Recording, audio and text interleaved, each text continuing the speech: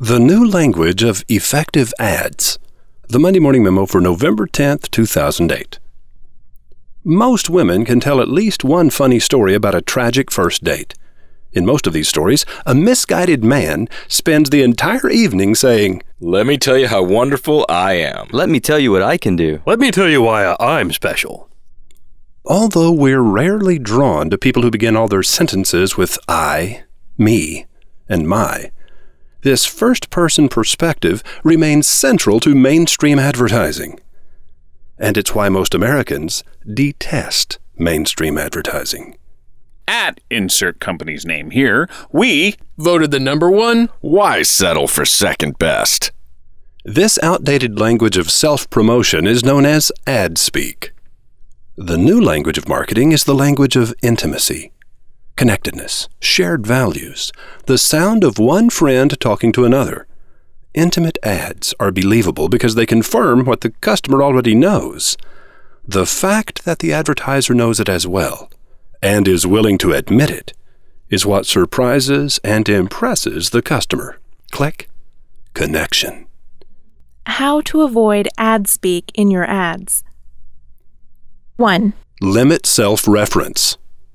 Reduce the number of times you refer to your company or your product in your ads. New York Times bestselling authors Jeffrey and Brian Eisenberg offer a free online analysis of ad copy at futurenowinc.com.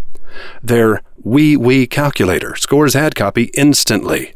Just copy and paste your ad into the text block, and the software does the rest. Go to the archives at mondaymorningmemo.com.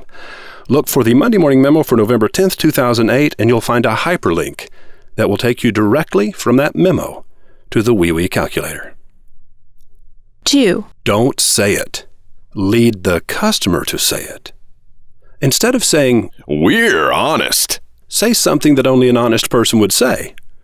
Let the customer respond. Wow, that's honest. 3. Admit the downside. It makes the upside easier to believe. Imagine the impact of a jeweler saying, "A diamond is just a symbol.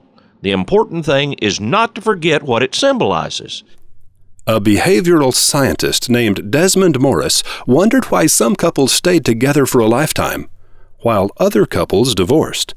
What he found was that couples who stayed together had usually followed similar progressions of intimacy, allowing sufficient time before advancing to the next stage. His theory was that this allowed the couple to more deeply bond during the courtship phase of the relationship. Couples who rushed through these stages of intimacy usually didn't form as strong a bond and were far more likely to divorce. What this means to business. Customer courtship should begin long before your customer is in the market for what you sell. The customer won quick and easy will be lost just as quickly and easily. Let's look at the 12 stages of intimacy as they relate to business. 1. Eye to body. General awareness.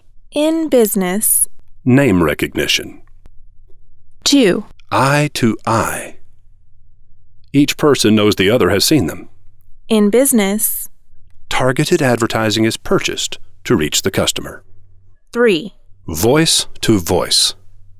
Conversation can be one-sided or a dialogue. In business. Your ads are read or heard by the customer. 4. Hand to hand. Holding hands. Acknowledgement of possible relationship. In business. The customer considers visiting your place of business. 5. Arm to shoulder. Closer contact than holding hands. In business. Contact is made in person or by phone. 6. Arm to waist. Indicates a growing familiarity and comfort level in the relationship. In business. Second contact. A repeat visit. 7. Mouth to mouth. Kissing. In business. A purchase is made. 8. Hand to head. Touching a person's head is highly intimate, a sign of deepening trust. In business. Contact through social media, MySpace, Facebook, YouTube, blogs, etc. 9. Hand to body. This is the stage where foreplay begins. In business. A repeat purchase. This person is becoming a real customer. 10. Mouth to breast. Foreplay continues, obviously. In business. The customer begins to tell their friends about you. Referrals. 11. Hand to genitals. In business. The customer repeatedly sends business to you. 12. Sex. In business. The customer becomes an insider, a trusted ally. The progression of courtship through these stages must be voluntary by both parties. Push too far too fast, and you're guilty of assault. A single stage may occasionally be skipped, but not more than one. You may go directly from stage 4 to 6, but not directly from 4 to 7.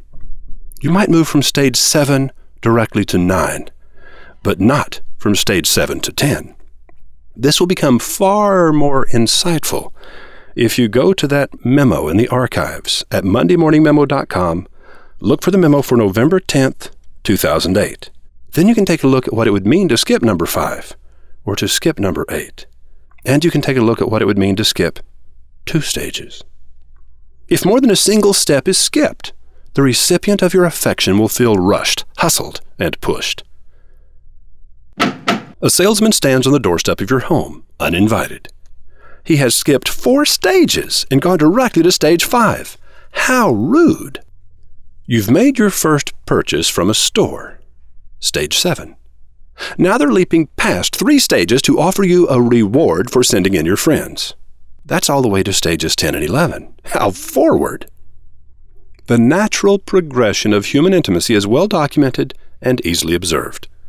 It is hardwired into our cultural DNA. Remember, the strongest relationships are those that allow sufficient time for each stage. The customer who moves quickly from first contact to first purchase is not likely to become a loyal customer. Old school advertising was assault, subdue, and conquer through ad speak. We are the best. We won't be undersold. We have been voted the #1. It was the language of a competitor, a warrior. The new language of advertising requires a wooer, not a warrior. Intimacy is patient and considerate, never pressing more on the customer than the customer desires. It is the language of seduction.